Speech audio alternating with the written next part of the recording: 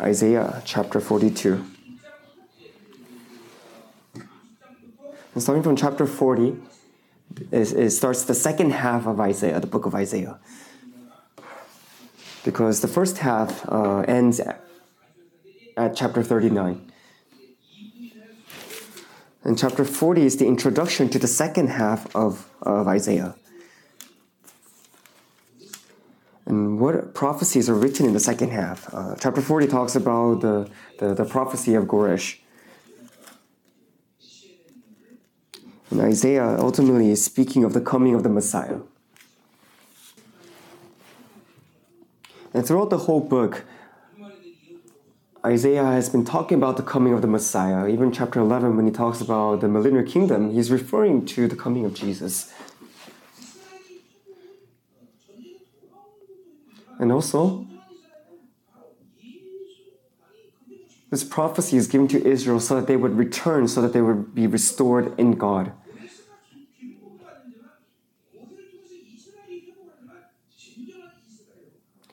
And even though Israel may be restored through these prophets, through Koresh and through Isaiah, ultimately they have to be restored in Jesus.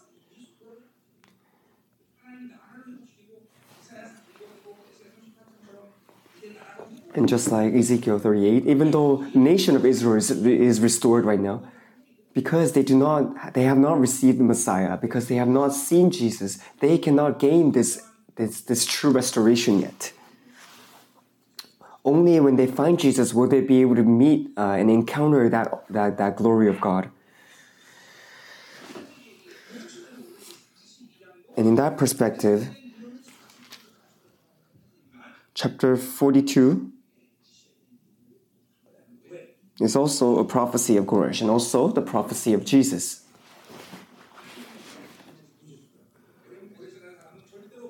And people like Daniel, even though he's living in the Old Testament, God would have shown him what is to come. And God, in order to convince that king that he is he has been prophesied even hundreds of and thousands of years ago. That's why he first gave these prophecies to those who were living way before the time of this prophecy. Cyrus. So today, the title for his message is "The Humble King Has Come." And King, Koresh says, Cyrus. And during this time, Babylon was going through its second revival, economically and in power as well.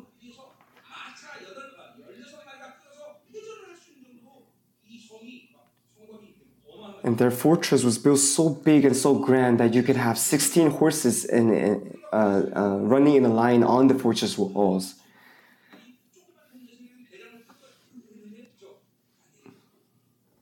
And so Cyrus had no intentions of going to fight against this Babylon who was so strong. But God sent his prophet Daniel to go and convince King Cyrus that you are not to be timid, you are not to be small, but rather God has prophesied of your greatness. And with that faith, he was able to go and fight against this great Babylon. And that's why it says that flowers may wither, but the word of the Lord never fades away. So that's how fickle and that's how vain Babylon is. People who know me, a lot of who knew me back during the beginning of Zoe ministry, a lot of people were afraid of me because if I spoke of somebody's death, they would actually die before us.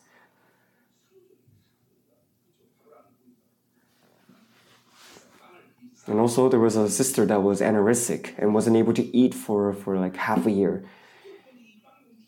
And a person that hasn't eaten anything for 6 months cannot eat anything, especially cannot eat bread. But I told her to eat bread in front of us, in front of everybody. And if I did not have faith that God has healed her, then that would have probably killed her. But as soon as she obeyed, she was able to take in that bread and digest it without any problems. And her anorexia was healed. And up until now, 3 people have died in front of my eyes. And all of them have spoken of their death before. So when you're in God, if God says he's to be put to death, then he will die. And if God says he's to live, then even if he died, he will be brought back to life.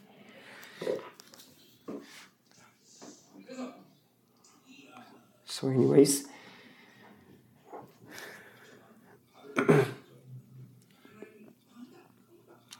so we were talking about Babylon. No matter how strong they may be, if God says you're to lose your power, then they will be brought to destruction. Because according to Hebrews chapter 4, our God is the God of power and dynamics. And since our kids are being immersed in the word of the Lord, and they're memorizing His word, God cannot help but use them to affect and to influence this world in the future. So all they have to do right now is to prepare themselves for that, to be completely immersed in the word of the Lord. Do not forget the book of Hebrews that you have memorized. I heard that you're going to start memorizing Ephesians in the next semester. And according to my faith, I'm sure one of you is going to be able to memorize the whole 66 books of the Bible.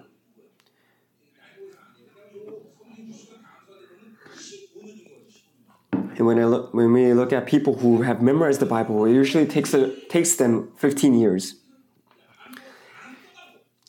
And the reason why it takes them so long is because you have to keep memorizing and try to remember the things that you have memorized before whilst memorizing new Bible verses. And that's why you need to start from a young age. I guess it's too late for the youth and the high schoolers. I'm putting my hope in the elementary kids and maybe even the preschoolers. So let's begin. Verse 1. Here is my servant whom I uphold. So the word servant appears very often in the book of Isaiah. But especially in chapter 40 to 42, it refers to the servant a lot. So God has called Israel to be His servant. In the previous chapters, or chapter 43, the Lord calls Cyrus his servant. So who is the servant here then?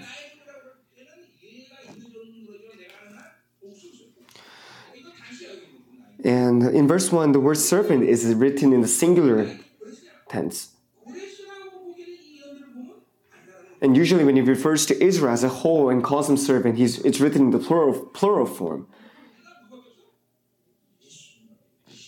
So the servant that verse 1 is referring to probably refers to Jesus.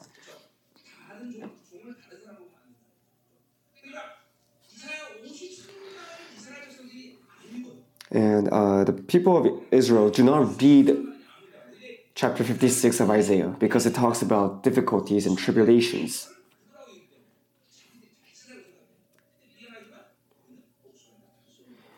And the reason why they do not like that chapter is because they think that the servant that is written in chapter 56 is referring to themselves. But that servant is also written in the singular form. So that means it refers not to them, but to Jesus. So it cannot be Israel.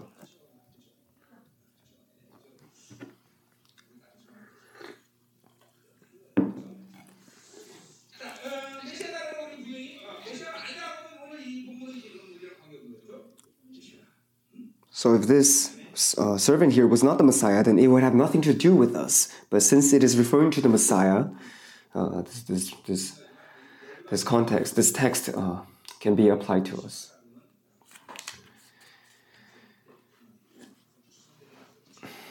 And if you guys are experiencing any sicknesses at the moment, or you got the flu, then please call our Dr. Yum, and he will get you a shot or give you some medication.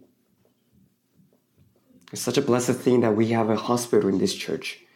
And soon I am hoping that we will also have a dentist come out from within us.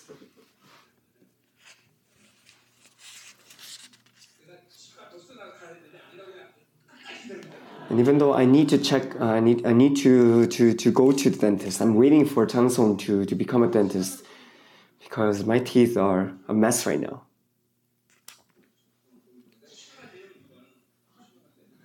But I'm not going to the hospital. I'm not going to the dentist because I'm waiting. I'm waiting for a dentist to appear in this church.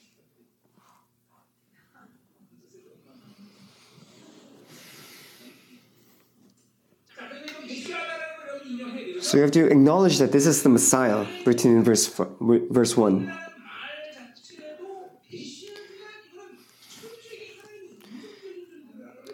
And whom I uphold refers to how much the Messiah relied on God. And it appears in the back how he's chosen, but we have all received the same nobility and the same glory that has been given to Jesus.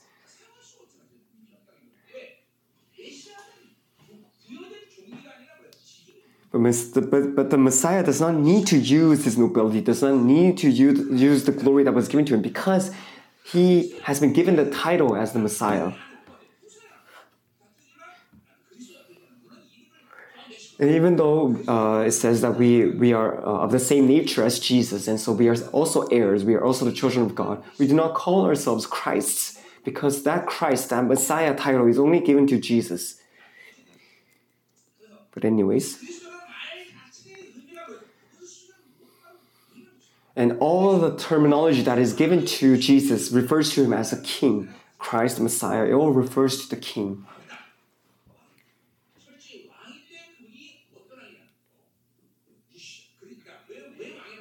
But why is he a king? He is the anointed one. In the Old Testament, when you're to be anointed to become a king, you're anointed 3 times. First, you're anointed by the prophet.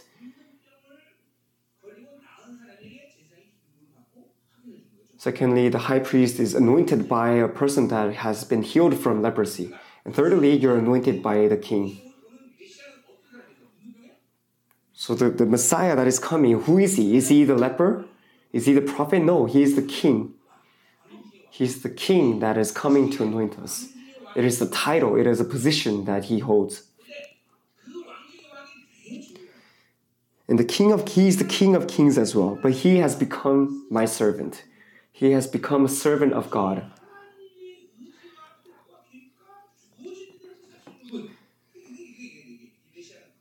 Messiah is one who lives according to the things that God has given to him. He is fully dependent on God.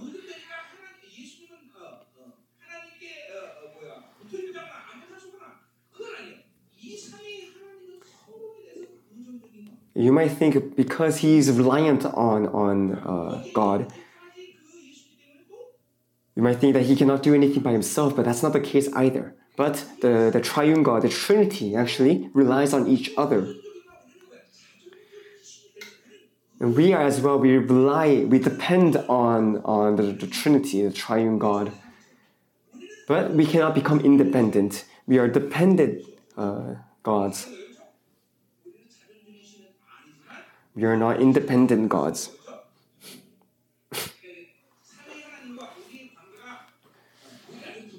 And you need to be clear in this relationship that we have with the Trinity. And when you're in this relationship, you become humble. If you're not humble, if you're arrogant, if you're prideful, then that means you have met the Lord in the wrong way. If you have encountered the Lord correctly, then you will be humble. Secondly, you are also very noble. And that's why since you have this nobility within you, you do not acknowledge the world anymore, and you're not oppressed, and you're not afraid of the world. So let's say I failed a business. I lost a lot of money, I failed a lot of people. But if you're in the midst of despair because of that, then that means you're not believer. Because when you have met the Lord, you're not accountable for your results, for your actions anymore. And that's why we can be filled with confidence, because our Heavenly Father takes care of us and is responsible for us. And you might ask, what if something goes wrong? But that is a question spoken by the people of the world, because they have no certainty, they have no guarantee. And your secret to not limiting your power and authority comes from this. It comes from a clear faith that God is responsible for you.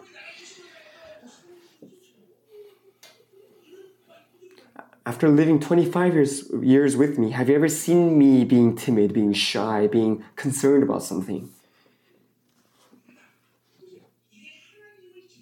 Probably never, because I have met the Lord correctly. So first of all, if you have met the Lord, you become very humbled, because you know that you cannot do anything without God. You cannot imagine living without the Lord.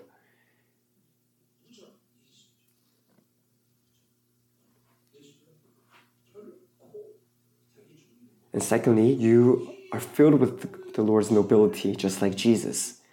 And since you're filled with this nobility, you do not acknowledge the failures of the world. So it's okay if you're not that smart. It's okay if you do not excel in some areas. It's okay if you're not that good looking. And it doesn't make sense to call somebody ugly, because that standard also does not come from God.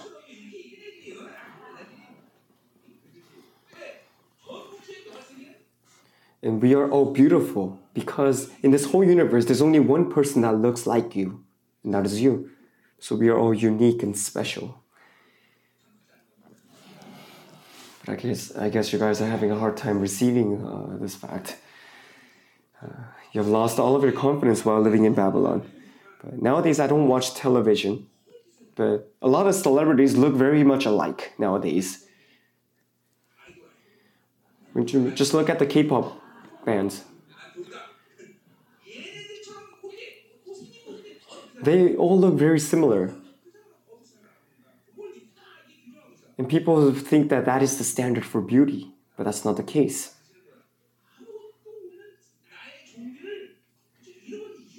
There's no reason in this world that can cause you to lose your nobility, even if that is money. No matter how smart you are, no matter how intelligent you may be, it is also nothing compared to the nobility that God has given to us. Because even if you're ignorant, even if you're foolish, God is going to give you all the wisdom necessary for you to uphold His ministry. People who have met the Lord correctly have these two characteristics. And if any of these two characteristics are not appearing within you, then that means something is wrong. So you need to repent, you need to be delivered or do something about it. Before, when I was an associate pastor in a big church,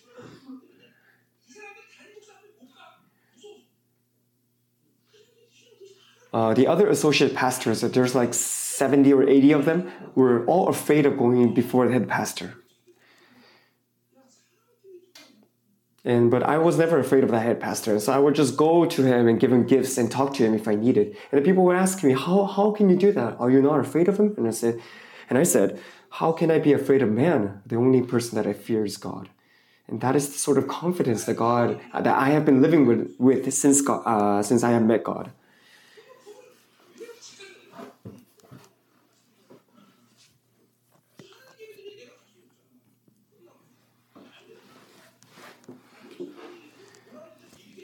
And there was once where there was an early morning worship service, and the head pastor and some of the other pastors decided to go to play soccer. And they told me to come, saying that the head pastor told everybody to come. But I said, I cannot go until this worship is over.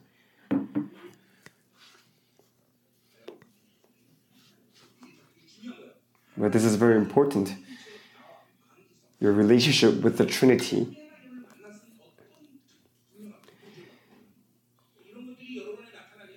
When you have this relationship with the Trinity, with the Triune God, then these two characteristics will appear within you.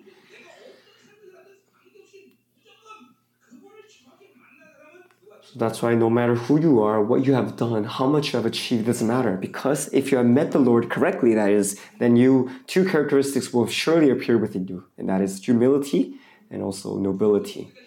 How humble do you have to be?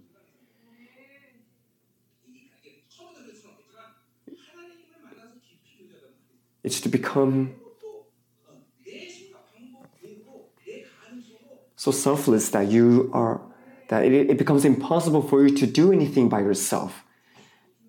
You become fully reliant on God. And that cannot be achieved in one instance, but it will be achieved after you have fellowship with the Lord in a deep way for a long time. My chosen one in whom I delight.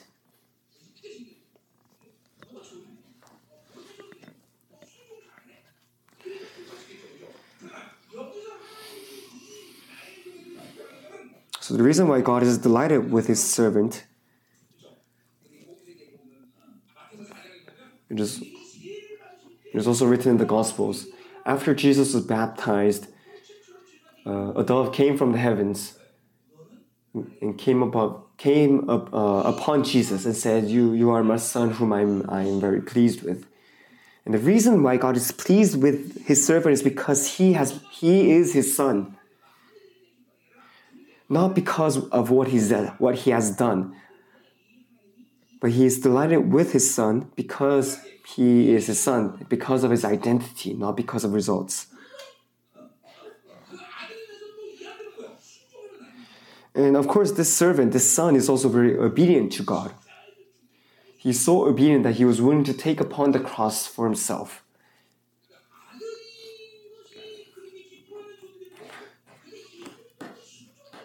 So God was delighted enough with his servant being his son, but this servant was also an obedient servant.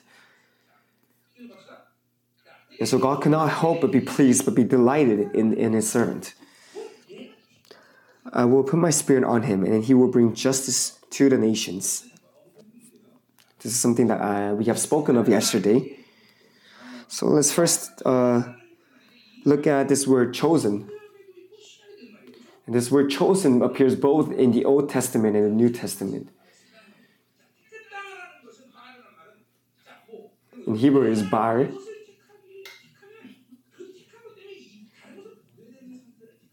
Being chosen means you choose one thing over another.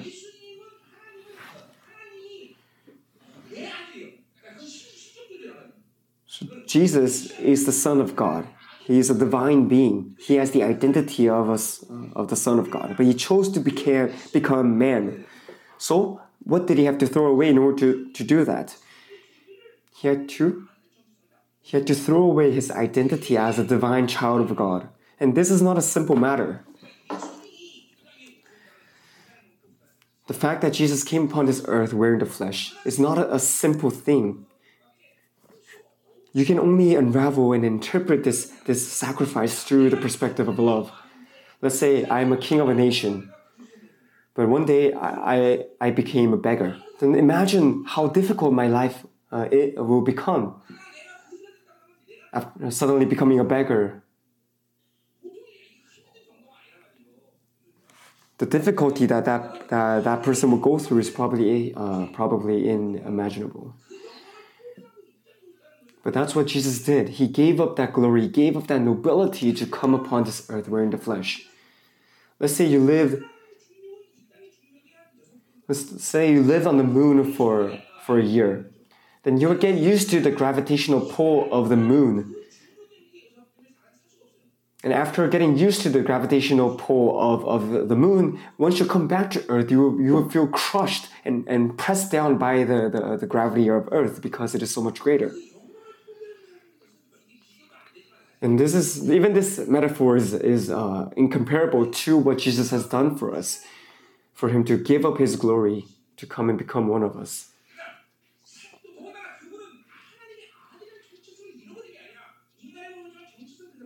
The thing is, he did not throw away his identity as the Son of God. He still had that identity whilst being a man.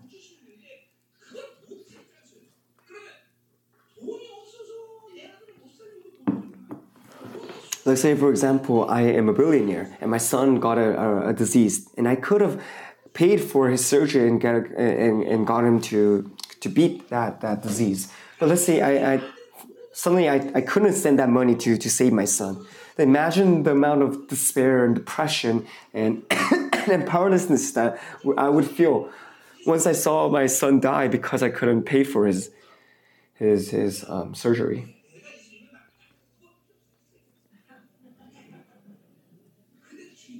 But that's what Jesus had to go through. While he was fasting in the wilderness for 40 days, the devil came and tempted him, saying, "Why don't, if you are the Son of God, why don't you change the stone to become bread and eat it?"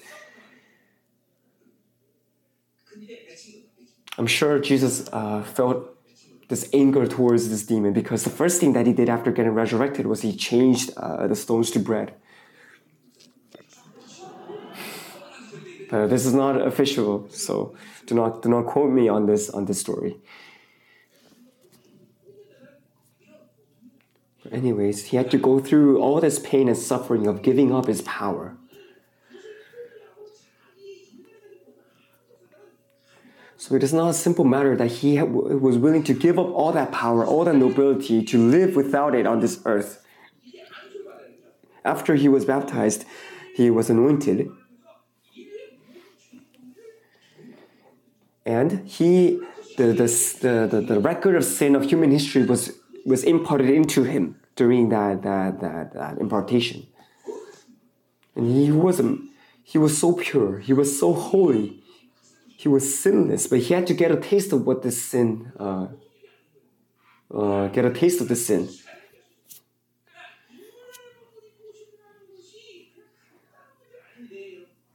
So, for Jesus to wear this flesh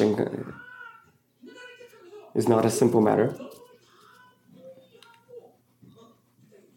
He had to give up all of his power, all of his authority, all of his nobility.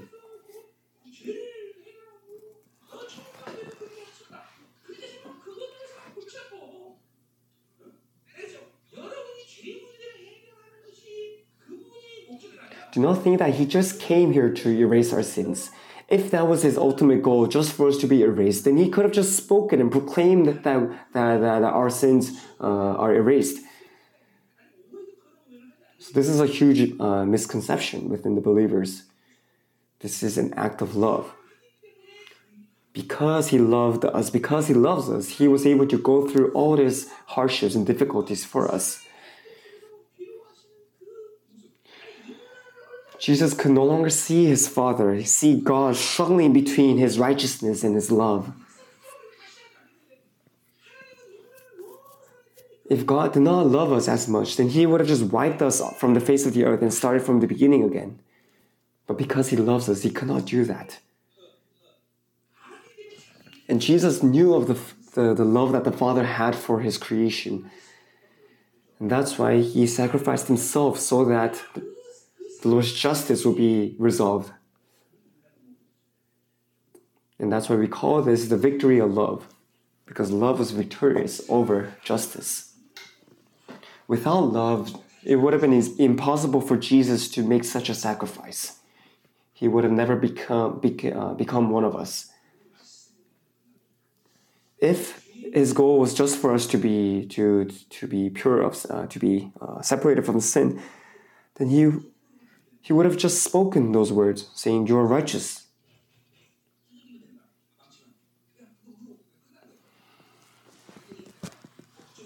But this is not a legal issue. It's the issue of love.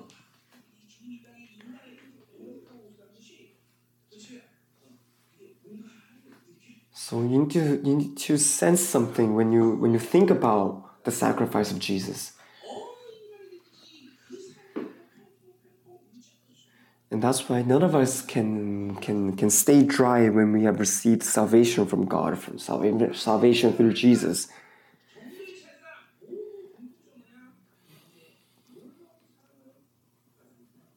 When you're able to receive his amazing love, you will not be able to keep yourself from crying.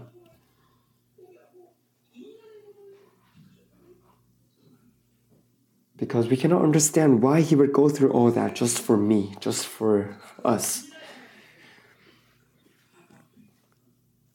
And this was not done through the love of man, but through the love of God, agape. This love, the agape love, can only be given through God. And that's why in Ephesians, God says, I loved you first. It says God loved us first. He's willing to be responsible for us.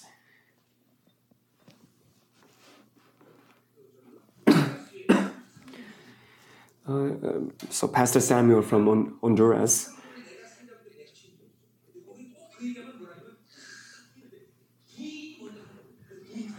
when I speak of this message over there to him, he always points his finger at his wife saying, she loved me first. She told me to get married with her, and so she has to be responsible for me, not the other way around. Anybody here have the same story where the wife proposed first?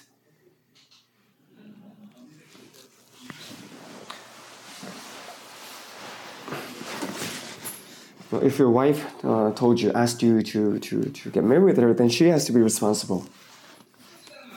Anyways, from the word chosen, also in Revelations, who are the remnant?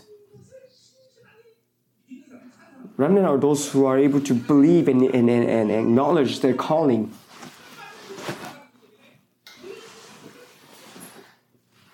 And since we have received this calling, this calling of glory from God, we no longer choose anything else in the world.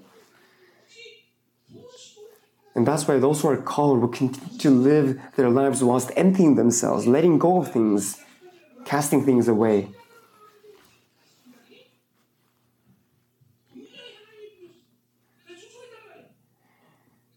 In Matthew it says, there are many who are called, but very few who are chosen.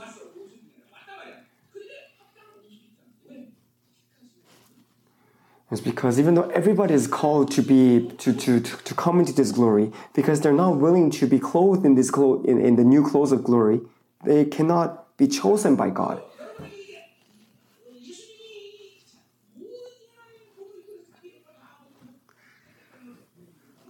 So today as well, if you're able to truly believe in the calling of Jesus, in the calling of glory that God has given to you, then you would live a life of emptying yourself, letting go.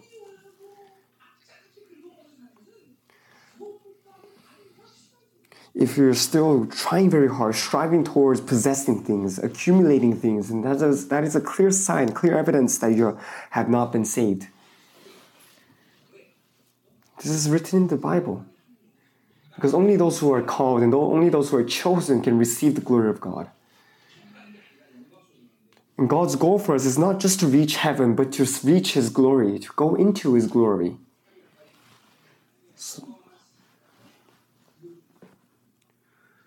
the word chosen really expresses the love of the Lord for us. And this word always goes hand in hand with the word predestination. And even though predestination does not appear in the Old Testament, it is a principle it is a promise that God has given to us, that I have predestined and I have chosen you to become holy and blameless. And that is His promise, that is His will. If you're truly a child of God, then He is going to lead you to become holy and blameless in your life on this earth.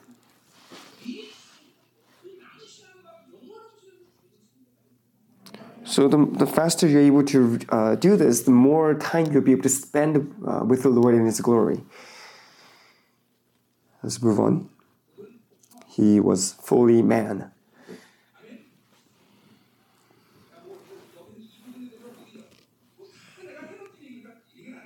Regarding this, I have spoken of many times before, but there's a lot of things that has to be talked about. And Jesus is very pleased that he was able to bear the flesh.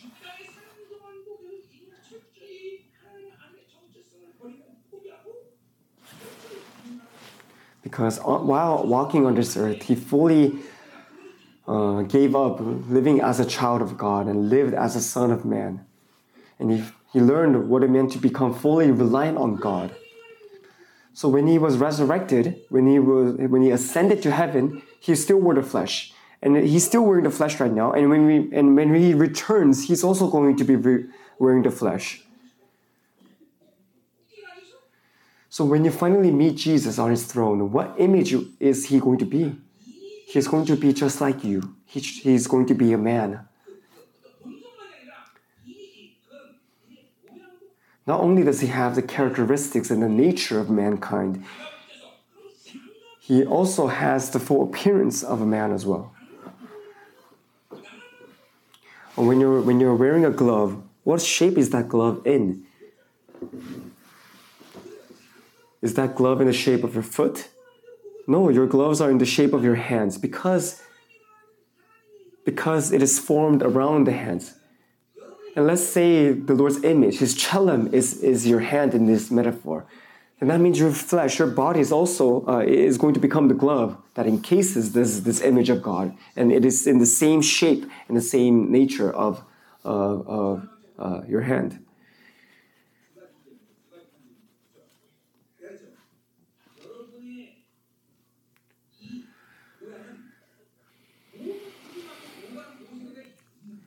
And there are two issues here.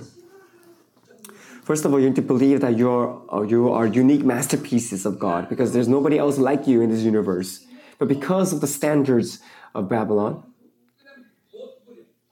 you always compare yourselves to others. Oh, I'm not as smart as that person. I'm not as beautiful as that person.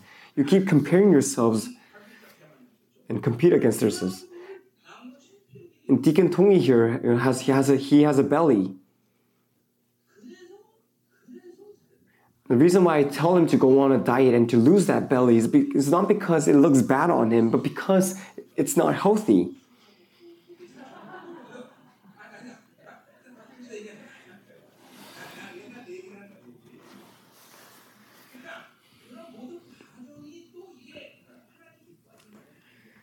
And God is not pleased with all this process.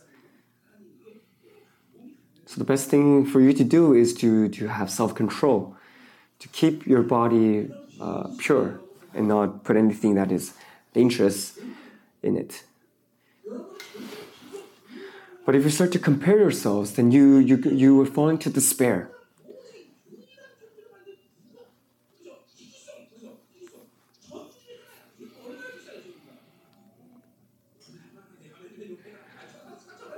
But when you realize that you're one of a kind, that you're unique in this whole universe, then you will no longer start to compare yourselves. Just think about the rarity. You are one of a kind. And in the Bible, it doesn't really talk about the worth of a man, but it is, I think, measured. It was written once that it's worth 10,000 talent, which would be a couple $1 billion in today's economy.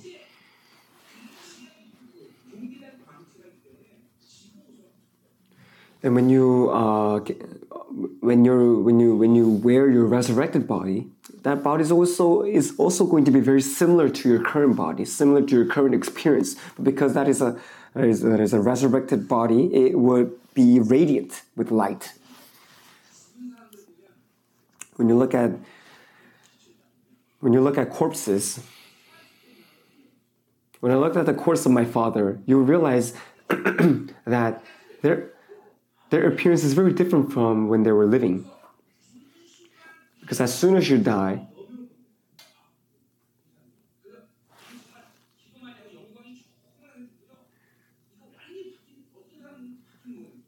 so when you look at a corpse of one who has lived a holy life before the Lord, then you will see that corpse is different. It is different from their image when they were living because it's preparing for that resurrected body. But anyways, we're still talking about the chosen one.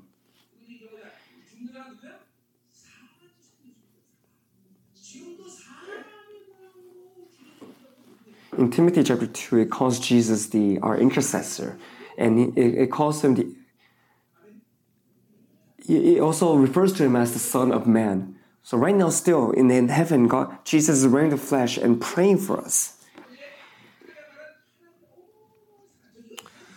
So first thing that you have to receive from verse 1 is you have to realize how important this being chosen is, being called by the Lord is.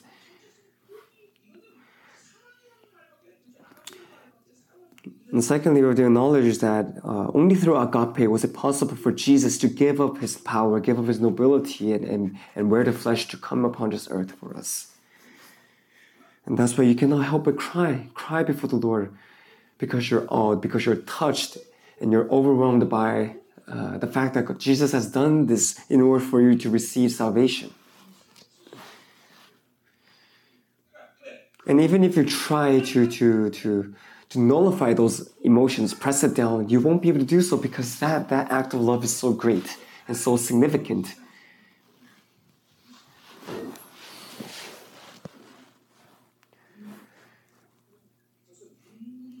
So if you have lost your tears, then that means you are influenced by the spirit of religion. Especially brothers, if you think men cannot cry, but you have to remember that men who cry before the Lord will not cry in the world. During the Israel conference, all the men of this church that attended cried for throughout the whole conference. I thought Jerusalem is going to be flooded by their tears. I'm very thankful for the tears of the ladies too, but I'm especially thankful for the tears of our brothers. And as the speaker of that conference, I was just amazed by that scene. Let us continue.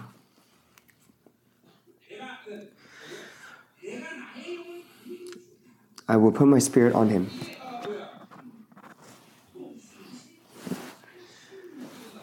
I think this also appears in chapter 48, verse 6.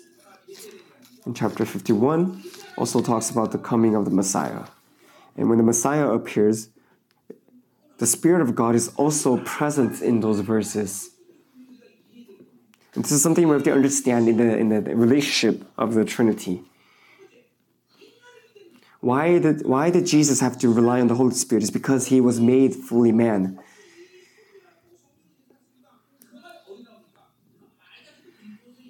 In the New Testament, where is it written that Jesus relied on the Holy Spirit? It is written in Philippians. But the reason why he had to rely on the Holy Spirit is because he was a man. Hebrews 2:14.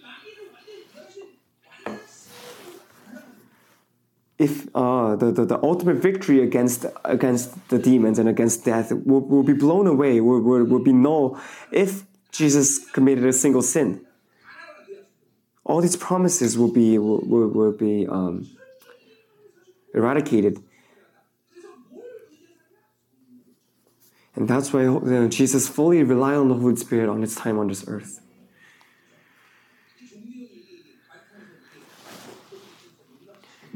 And this is something that the Vatican and the great prostitute has been deceiving the Christian world for the past 2,000 years.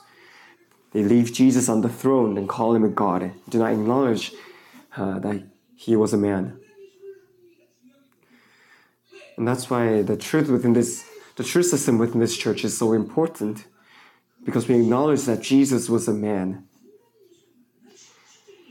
And in order to meet Jesus, the divine Jesus, we need to first meet Jesus, the Son of Man. We need to meet him as a man first, and then we can see his divine side. Because he took away the power and authority of the devil through his act, through his victory while being a man. And only when you encounter him as a man can you receive that victory as well. So if you have not encountered Jesus as a man, then you cannot meet his divine side as well.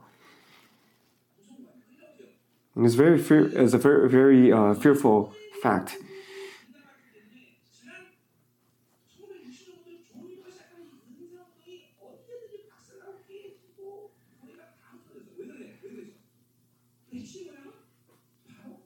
The reason why so many contemporary churches, starting from the 1960s, all these churches have lost power and have become scattered, is because they do not understand this revelation, because they have not encountered Jesus as a man.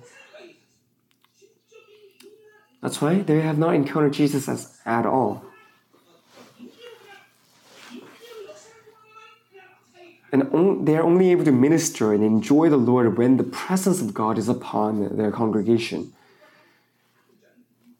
But they have not gone through that time of training with the Holy Spirit. And any spiritual gift that they may be able to utilize when the presence of God is upon them, they won't be able to utilize when that presence is taken away.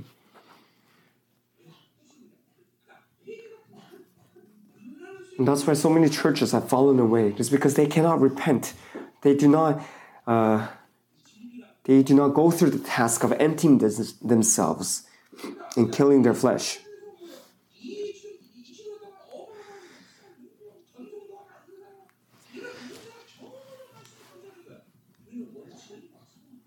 And the reason why people of Zoe Ministry, they're able to continue to utilize their spiritual gifts and continue to enjoy the Lord is because our ultimate goal is to reach glorification, to reach sanctification. And the key to this is to acknowledge that the Holy Spirit is a person, that the Holy Spirit is not just a tool given to you. And because He is a person, He has emotions. He has likes and dislikes. And when you do something that displeases Him, He will tell you about it. And sometimes He's sad for us, sad because of us.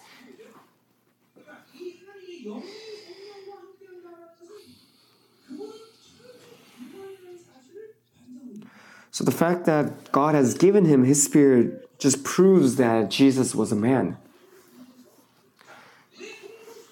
Why was He able to walk on water? How was Jesus able to walk on water?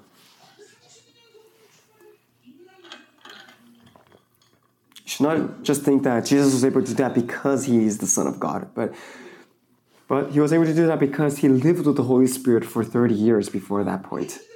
How was He able to resurrect the dead? Because He was filled with the Holy Spirit.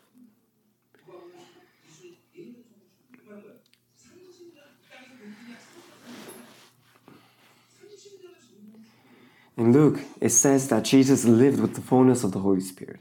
And that means He maintained that fullness for 30 years. He constantly had a desire to be filled with the Father. And this is tremendous. When you maintain the fullness of the Holy Spirit, you will become this amazing being.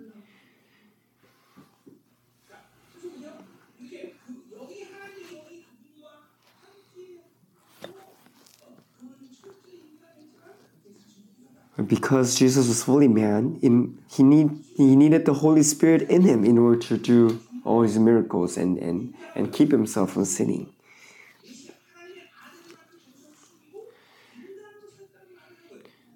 When we call Him Jesus the Son of Man, we're referring to how He kept His identity as the Messiah secret until it was time for Him to be revealed.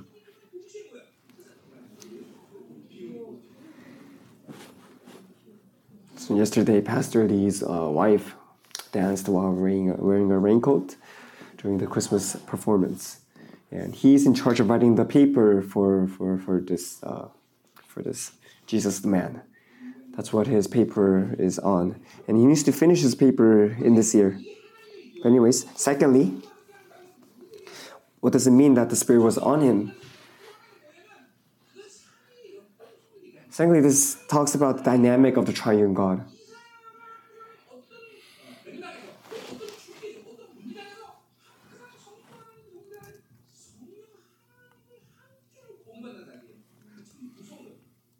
So throughout Isaiah, the book of Isaiah, a prophet knew of the dynamic of the triune God. He knew of the Trinity.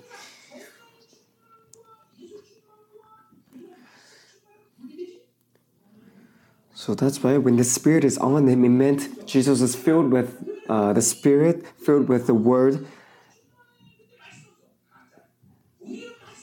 and filled with the blood. And there's no separation in the kingdom of God. And so if you're filled with the Holy Spirit, you're filled with Jesus. If you're filled with Jesus, you're filled with the Word of God. So if you say, I'm familiar with the Holy Spirit, but I'm not familiar with Jesus yet, then that means it is false. It is fake, what you are holding on to right now. Because all this is moving in one trend, is moving in one life.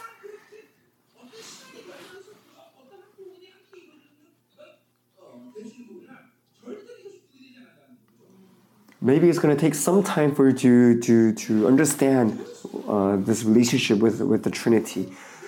But there cannot be any separation within this relationship.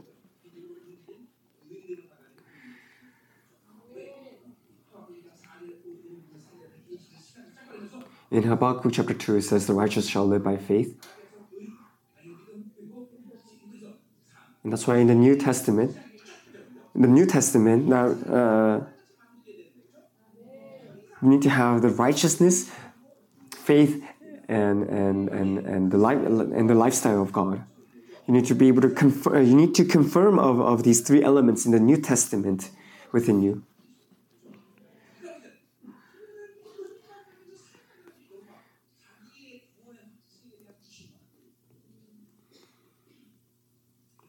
So if any of these three elements are not working properly within you, then that means you need to evaluate to see what is wrong. Because all three elements have to work together. Righteousness, faith, and life.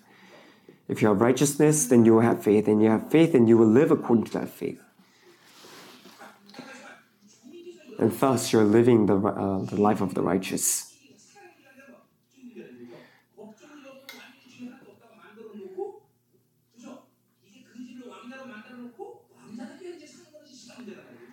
Like I said before, the sacrifice of Jesus has made us into kings from beggars.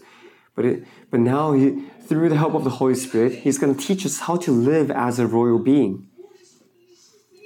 But first, He has resolved that issue of our identity.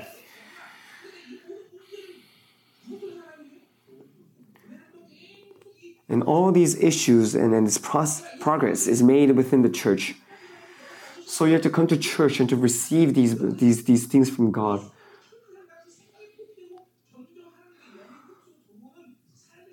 So that more and more you start to live a lifestyle of acknowledging the Lord and living in a righteous way. The more you come to church, the more your mind will also be cleansed, and you will start to live according to the standards of the Holy Spirit.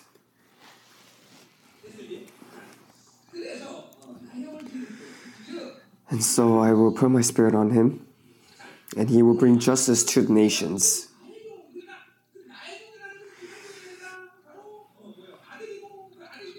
So Jesus is the servant of God, and not only is He a servant, He is a son of God, but also He's a king.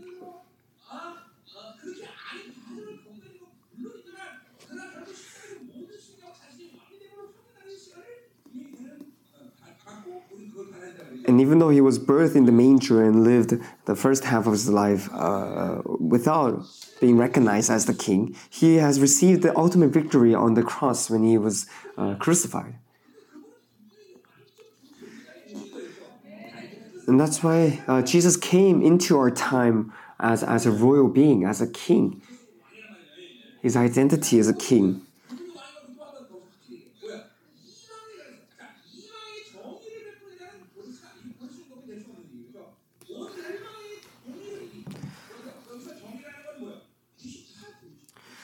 So the word justice here is mishpat in Hebrew. Only after verse 6 does it use the word zedek, righteousness. But what is mishpat? Mishpat is justice. It is a trial. So the king is coming to hold a trial against those to hold a trial against what is unrighteous. So this represents the dominion of the king. And this is why I always, when I speak to the pastors of Zoe Ministry, I say, Pastor, You should not pastor your church. You need to allow the Lord to rule over your church. I learned about this as soon as I met the Lord 34 years ago. Many people, I think, have a difficult time accepting this principle. And that's why never once was I worried about the financial stability of this church. And I was never worried about spiritual gifts, never worried about wisdom or intelligence. Why? Because God is in charge of this church. The King of Kings is in charge of this church. And so I can give my life for this sentiment. All I do is let the Lord rule over this church.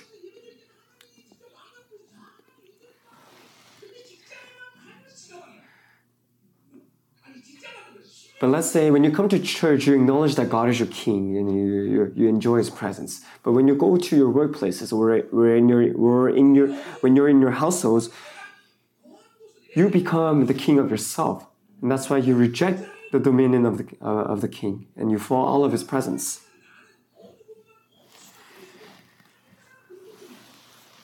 But no matter where you are, no matter what you are doing, you need to allow the Lord to work in you, to rule over you.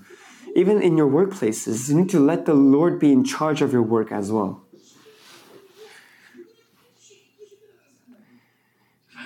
And that's what I'm doing. I allow the Lord to work upon me, to work in me at all times. And because I follow after His will, I follow after His guidance, I do not worry about the outcome. I do not worry about what to do and what we don't have.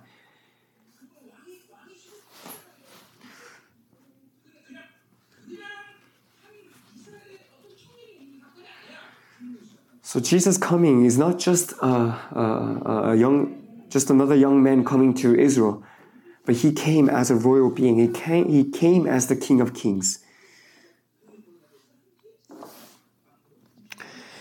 And He has come to become the head of the church and to rule over the world through the church and with us as well.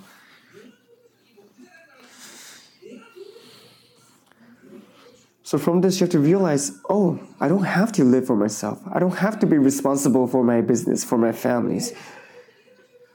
And I don't have to tell my kids to do this and to do that. Because God is going to raise them.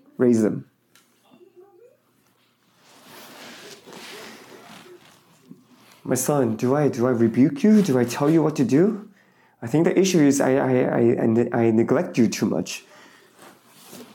Occasionally, I would tell them to eat less, but that's about it. I don't even tell my associate pastors what to do. Did I tell you to fast? Did I force you to fast? People will call me insane for telling a skinny guy like Pastor Yoon to fast for 40 days. He's a great man, and I respect him for obeying the Lord and doing this fast.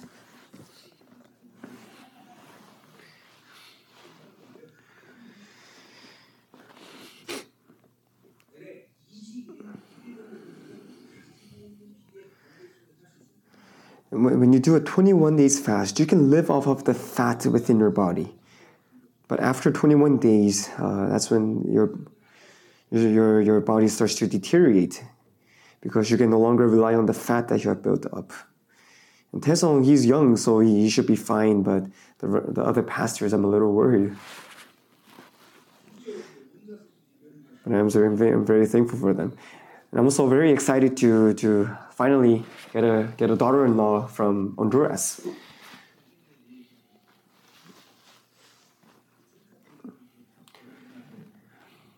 And I'm awaiting a daughter-in-law to come from Africa. Maybe for David? Is there no other woman like Hannah? If they're like Hannah, it's enough for you, right?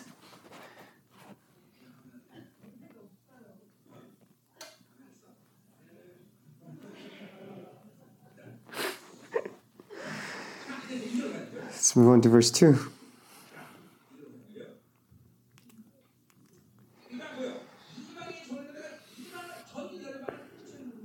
So God has come to bring justice to nations, which means that He is going to rule over these nations. This is the core of ecclesiology. That God has given the authority to rule over creation to the church. You have to believe that God has given you this authority. This is very important. And when I cast away demons, I'm not doing it by my own spiritual gifts, but I'm doing it through the authority that has been given to our church.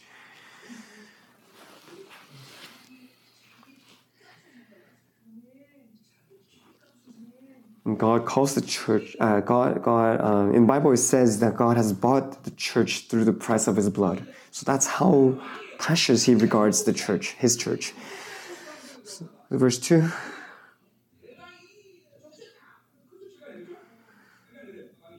Verse 2 illustrates the image of a conqueror. And when you conquer a nation, you would cry out in victory. But in verse 2 it says, He will not shout or cry out or raise His voice in the streets.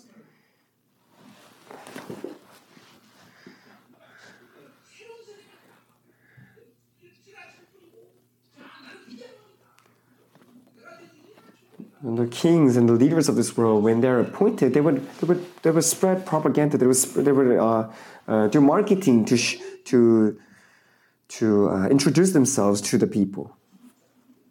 But this is the difference between them and our Lord. He will not shout or cry out.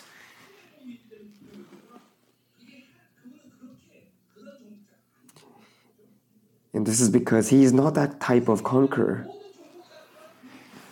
He is a different conqueror than the other conquerors of human history. He's different from Alexander.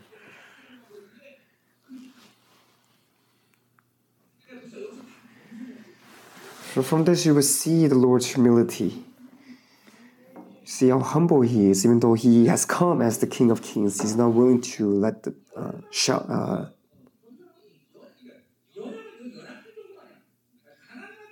proclaim it.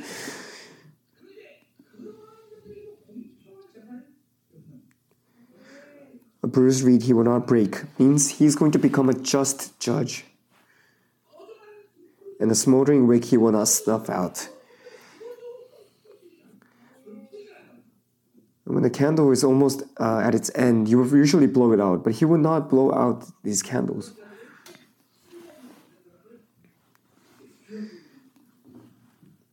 In faithfulness, He will bring forth justice. It means He's not going to let people who seem useless go, because He has a desire to save these souls. People who have met the Lord all have this in common, and especially pastors and ministers. You need to have a heart for the souls of the Lord. If you have lost that desire for them, that passion for them, then that means you have been attacked by the spirit of religion. When you have this heart for the other spirits, a heart for the other souls, then that means you are filled with the Lord's heart.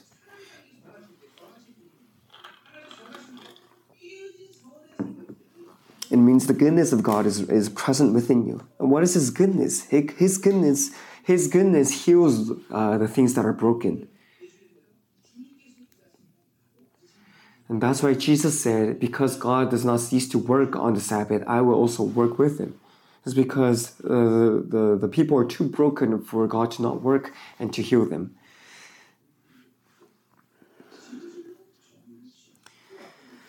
So in faithfulness, He will bring forth justice is the same context as verse 1.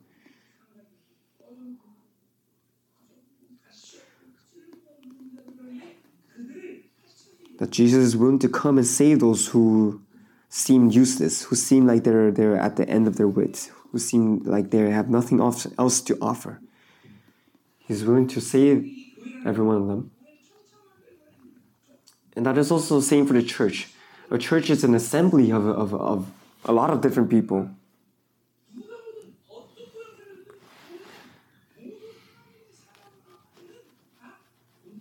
No matter who comes to your church, no matter how good you are or how successful you may be, or even how defeated you may be, before the love of the Lord, we are all equal. When I was in high school,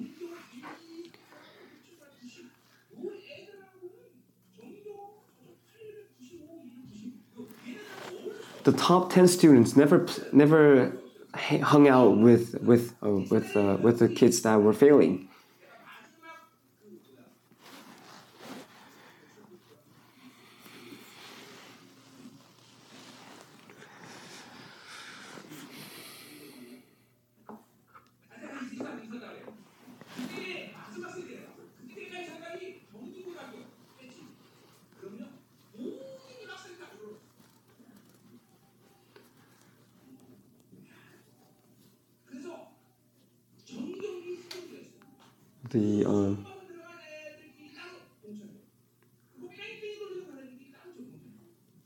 The high school that I attended is a very well-regarded high school in our neighborhood, and the students that were selected through exams did not play with the other group of kids who were just randomly picked for the school, because they knew they come from different worlds and they are different in essence, and that's why you would not mix with the other group.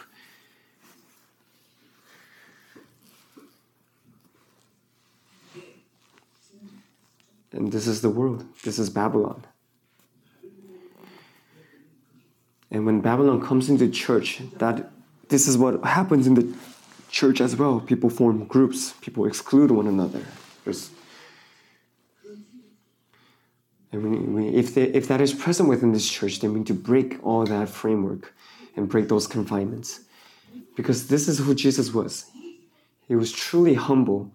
And he only hung out and helped out and ate with the tax collectors, with prostitutes.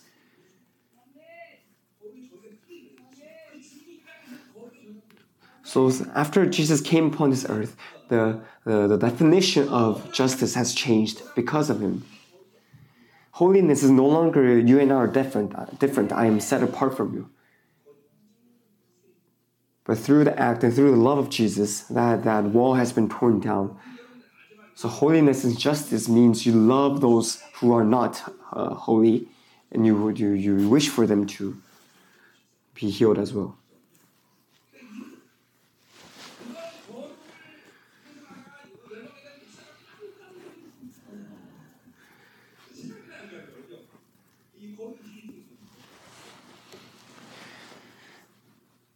The standard for holiness within this church and the other secular churches are also very different. Over there, the associate pastors can never look up to the head pastor because they're afraid of him. But our associate pastors, of course, even make fun of me. So that is a difference between our standard of holiness.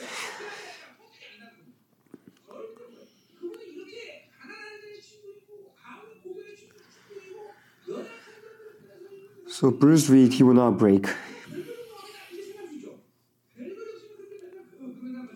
So because he hung out with tax collectors, with people that were excluded from society, you might think, oh, maybe Jesus wasn't that great of a king because he only hung out with those who are basically losers in that society. But that is not the case.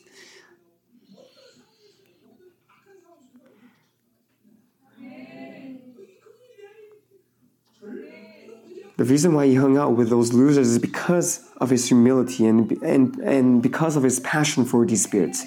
And when that Jesus is within you, you can be filled with his confidence. You will never be despair. You will never fall into despair. You will never fall into depression.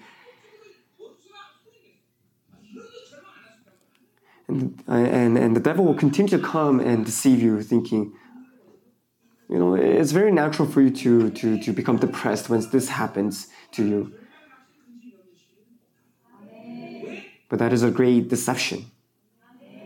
Nothing in this universe can cause us to be depressed, cause us to fall into despair. Because the King of Kings is within you.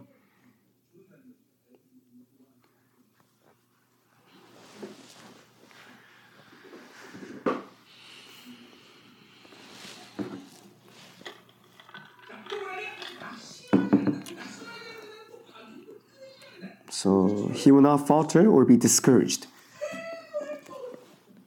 God does not falter and he's not discouraged. He burns like a fire. Nothing in this world can extinguish his passion.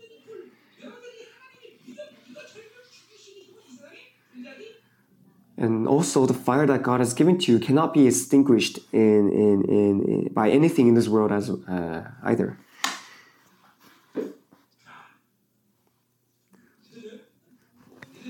Are you able to believe in this? There's no power, there's no authority in this world that can take you away from the faith of the Lord.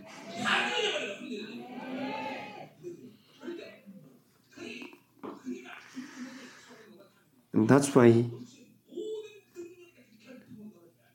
it's so natural for Jesus to prophesy for us that there's nothing on this world that can touch you or bring harm to you.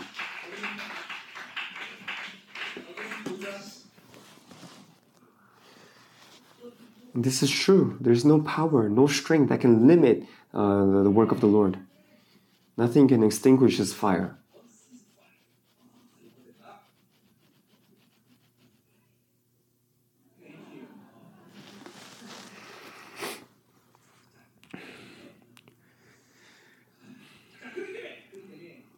And so,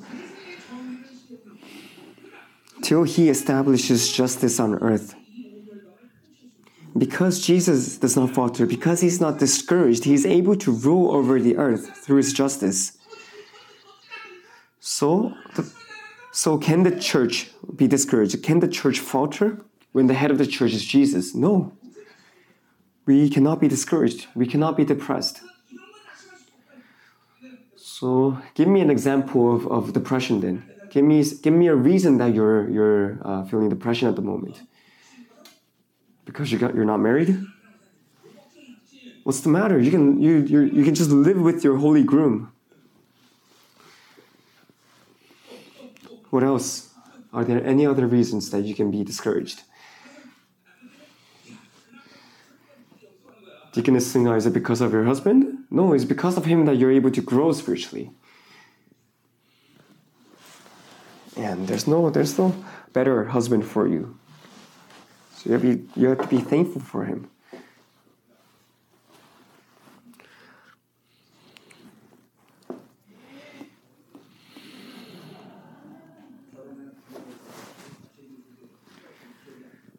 I still remember the time that he came to Jeju Island because I was there on vacation. He came to me and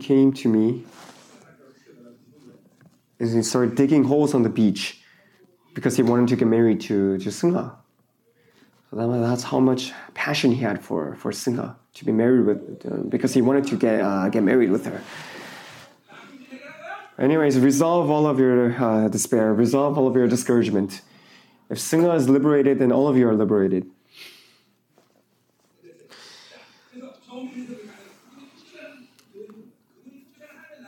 Let's move on. The church and the world that is under the rule of the Lord is very natural for them to not falter and not be discouraged. So, on the other hand, if you falter, if you're discouraged, if you feel despair, then that means you're not within the kingdom of God. Because His kingdom does not have discouragement. It has no oppression. If somebody tries to oppress you, then you would be irritated by them. And you would break through that situation. Let's move on to verse 5.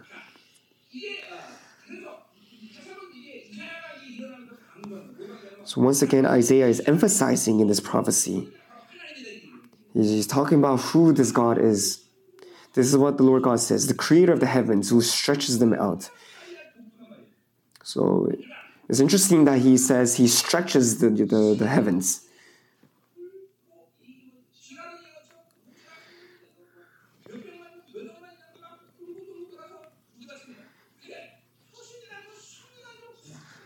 So the fact that God created this universe by stretching it out, it proves the evolution theory.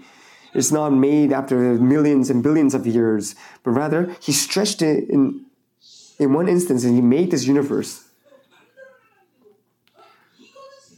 So this is how the kingdom of God works. That is His way. But the way of the world is you have to build up to something. You need to work hard to gather, to accumulate, and to grow. And slowly you will reach your goal. But that's not how God works. People who live in the world, Their mind is constantly filled with what they have not prepared, what they have to do.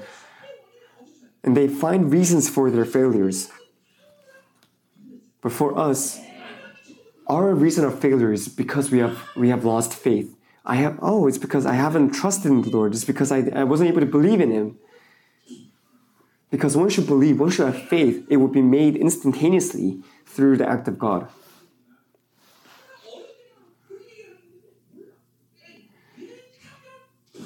Many people come and try to live with me because they want to learn how I have lived with the Lord. They all fell away because of this Babylonian standard. They do not know what it meant to live by faith and to see how God works in one instance when you have faith. So it is an issue of faith. If you believe, it will be done. So God stretching the universe is a proclamation of faith. This universe did not expand after billions and billions of years. It was made in one instance.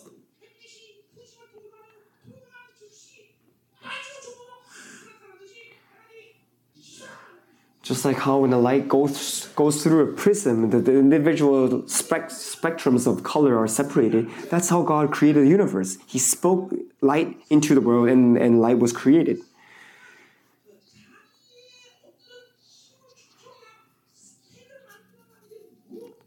But on the other hand, Babylon teaches you to work hard, to strive towards a goal, to put in effort, put in time and energy to achieve something. And that is the Hellenistic way.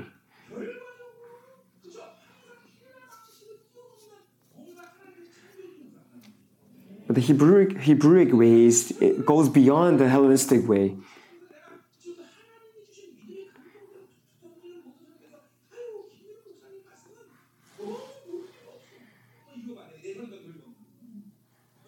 So that's why all the messages that I proclaim in this church, because I have preached it through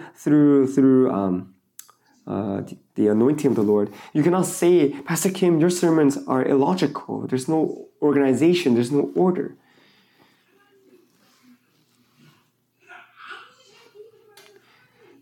That cannot be the case because these sermons were not made by me.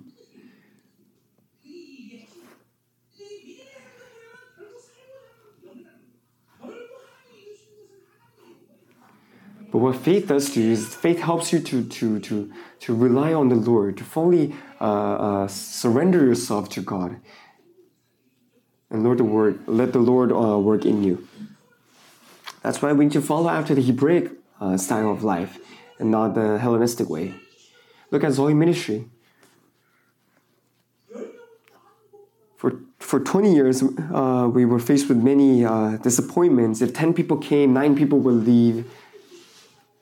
And when you look at our connections overseas, you will see people being revived and hundreds of pastors coming. But now look at how many pastors are left in Korea. There's only 50 churches left in Zoe Ministry. But if I lost hope, if I lost faith before the pandemic, then we would have never been able to reach out to Central America, reach out to Africa, and connect with these souls. So this may be difficult, but it's actually easy.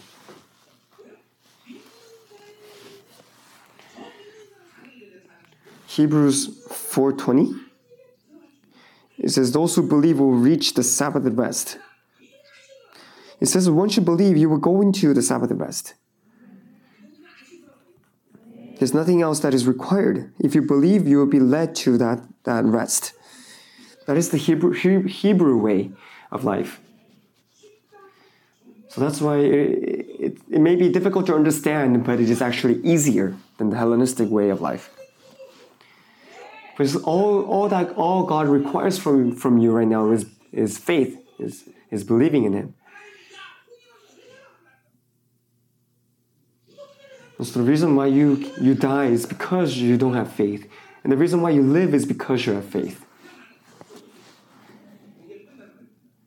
This is what God stretching them out means. 2,000 years ago, when Jesus came upon this earth, Jesus brought the principle of grace upon us, and so we no longer are capable of living by ourselves. So only those who are willing to live by faith can survive. Only those who are living by grace can reach the glory of God. And this life of grace is what stretching out means here. Do you think I prepared for the sermon today? I had no time. I had no time to prepare for the sermon today. But I just I spit out the things that God inspires me to speak of.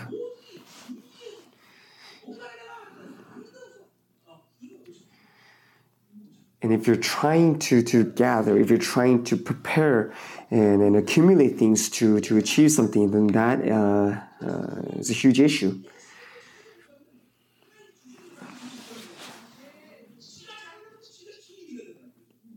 And the more you do and achieve by yourself, the more you become arrogant and prideful of your own accomplishments.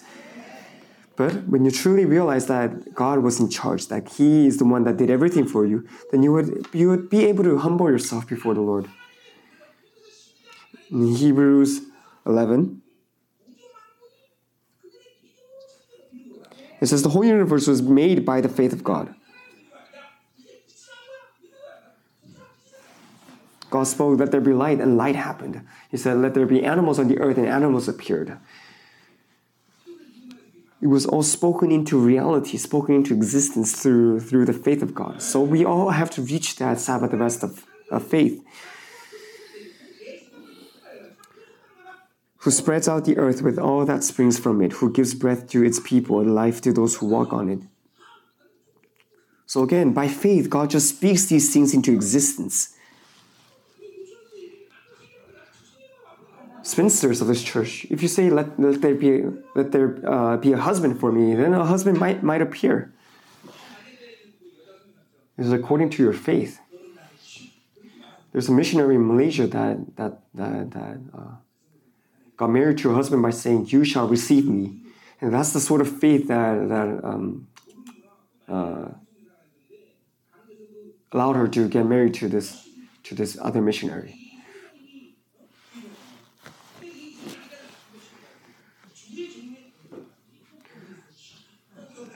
So if you don't know this story, this missionary saw a person that she really liked, and she was the head missionary of that organization. And so she used her authority. She said, as the head missionary and as the head minister of this organization, I say that you shall receive me. I command that you shall receive me. And he fell in love with her. Anyways, who gives breath to its people and life to those who walk on it. This breath is the breath of life, the living breath that Mrs. Kim has been doing a lot in this church. It's living pushke in Greek. And breath itself is ruha.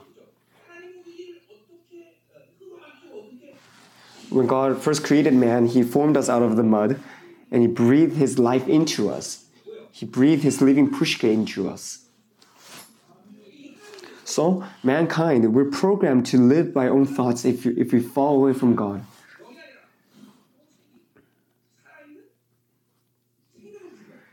God has breathed His living pushke, His living spirit into us. And if you lose that breath of life, then you would live by your own thoughts because you become your own master. And when you live by your thoughts, you will walk on the path of destruction.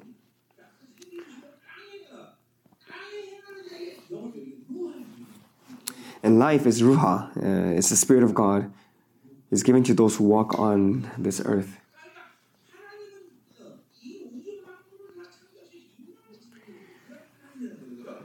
So Isaiah is explaining who God is. He's the God that created us. He's the creator.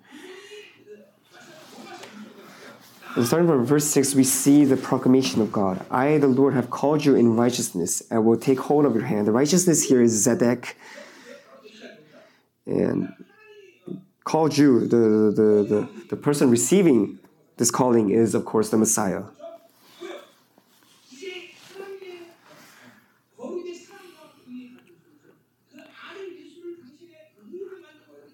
Like I said before, God had to strike his own son in order to satisfy his struggle between his love and his justice. And through the act of Jesus, we are restored with the Lord. Our relationship with the Lord is restored. So God satisfied his need for justice through his son. And through the precious blood of Jesus, we no longer are the target of the wrath of God, but rather we have been made pure. And furthermore, we have been made into the temple of God. We have been made into his sanctuary, his holy of holies. And that's why we are called the new creation being. Once you are saved, you are no longer a being of the Old Testament, but rather you are a being of the New Testament. You are a new creation being. You no longer have to rely on offerings going to the temple, but you yourself have become the temple of God. So the system within mankind is completely different from the Old Testament and in the New Testament.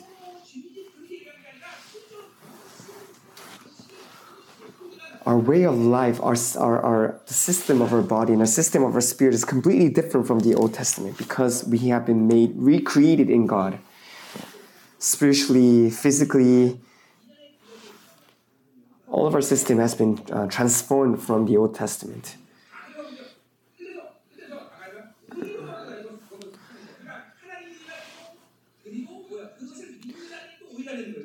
So I, the Lord, have called you in righteousness. I will take hold of your hand.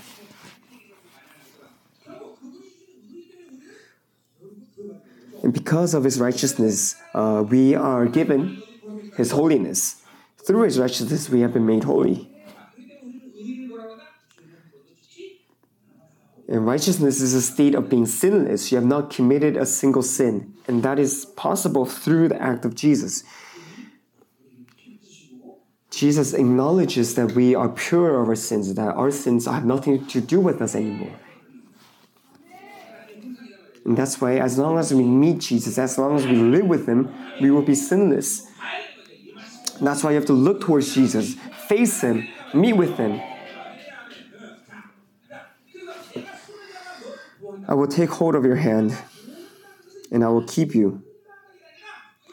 The reason why God is taking hold of our hands, taking a hold of the hand of Jesus is not because Jesus is weak.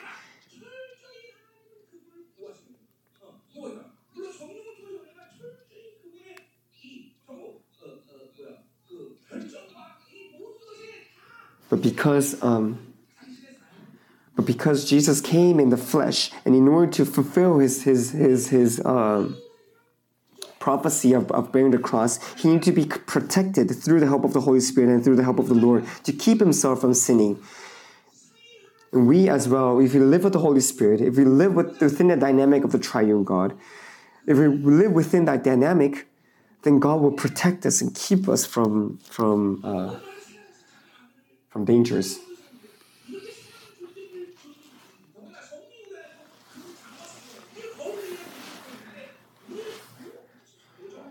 So since God has given us his image, he has given us his blood, and he has given us everything necessary for us to live, so it would not make sense if he did not protect us as well. And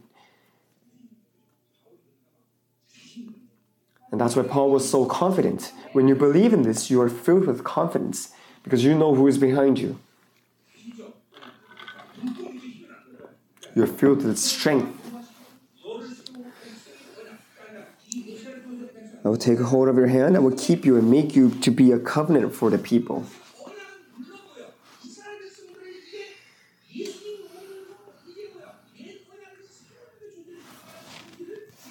So Jesus is opening the door for the old covenant to be made into the new covenant for his people.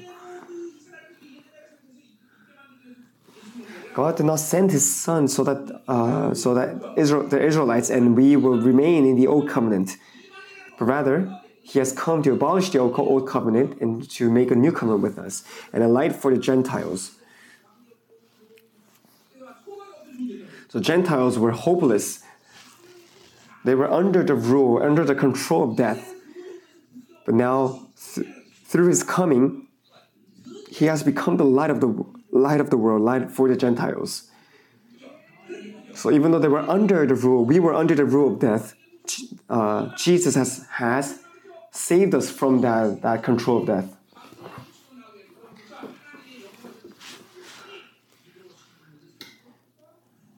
And so we have been made into the children of God through Jesus. And so that's why we cannot live without Jesus.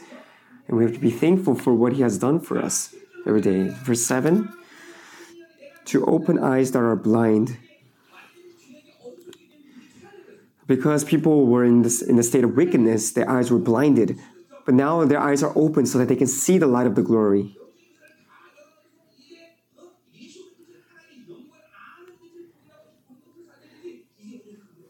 According to 2 Corinthians chapter 6, we have to see the light that shines from the face of glory of the Lord.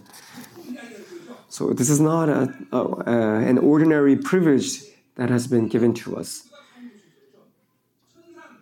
Because even the angels, being so pure, cannot withstand the light that shines from the face of God.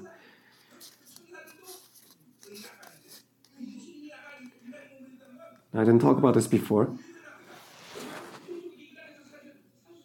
But when we're talking about the suffering and pain that Jesus had to go through wearing the flesh, he was the King of Kings. He was in charge of the angels of God.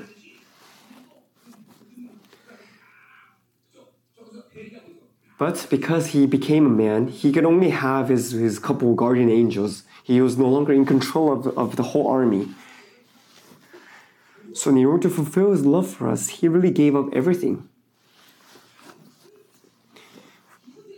He even gave up all of his secretaries. He probably had millions of guardian angels.